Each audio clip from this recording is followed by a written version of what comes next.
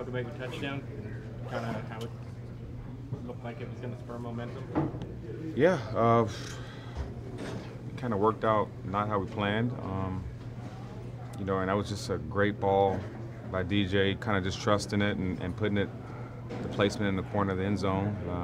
Him getting outside the pocket, great throw, and just a competitive catch, and right there it becomes tied up.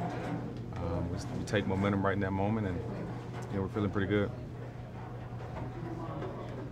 How hard is it to reflect on the positives when the season finishes like this? For me, being on my 10th season, going into hopefully my 11th,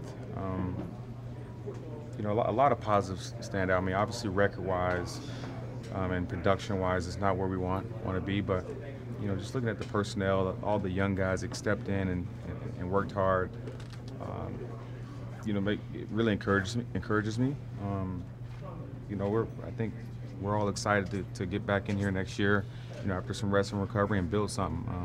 I think we have a lot of amazing talent.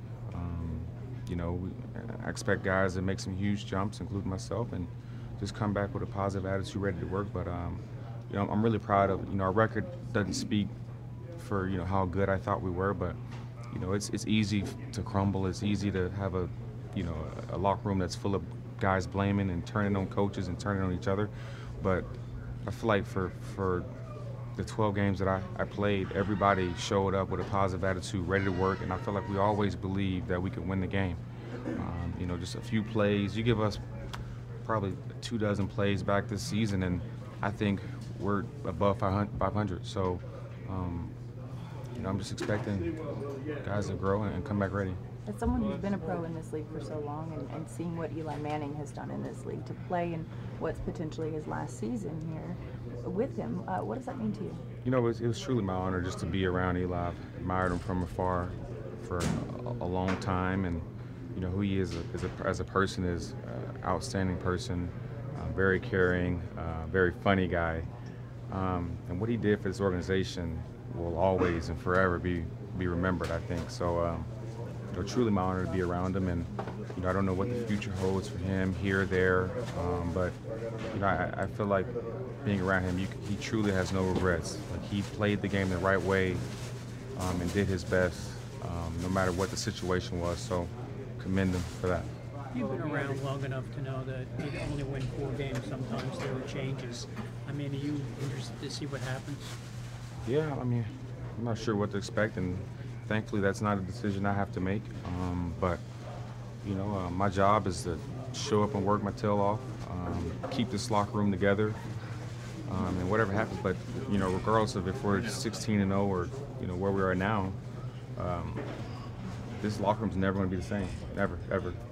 So that's something that this is always a tough night for me, or a tough day for me, because some of these guys I'm never going to see again. Some of these guys are never going to play football again. The dynamic of the team is going to change.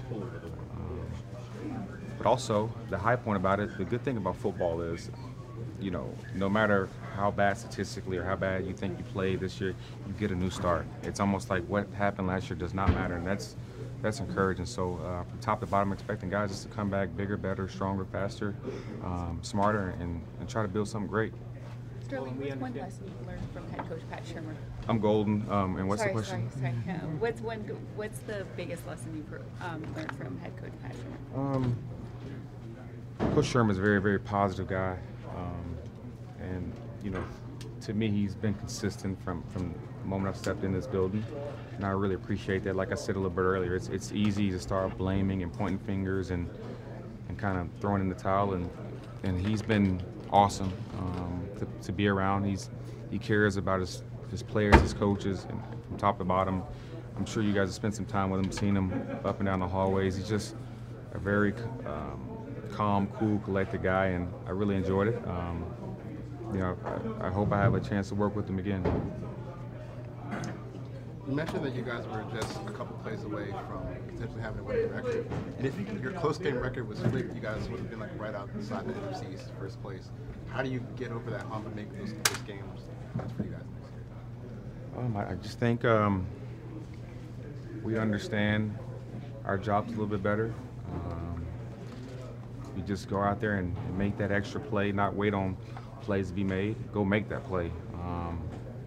But athletically and all that, I think we're right there. We just need to, you know, and I'm not making this an excuse, but we are a young team. Our guys are trying to figure it out, pro football, and I expect, you know, our year one guys to make a huge jump and help us win. And I think those guys did a good job. I think they studied their tails off, and I think they got better each and every week. But you know, we just got to be a little bit better. And I think that's just the difference between a really, you know, a bad team and a good team is not much. So just gonna keep working.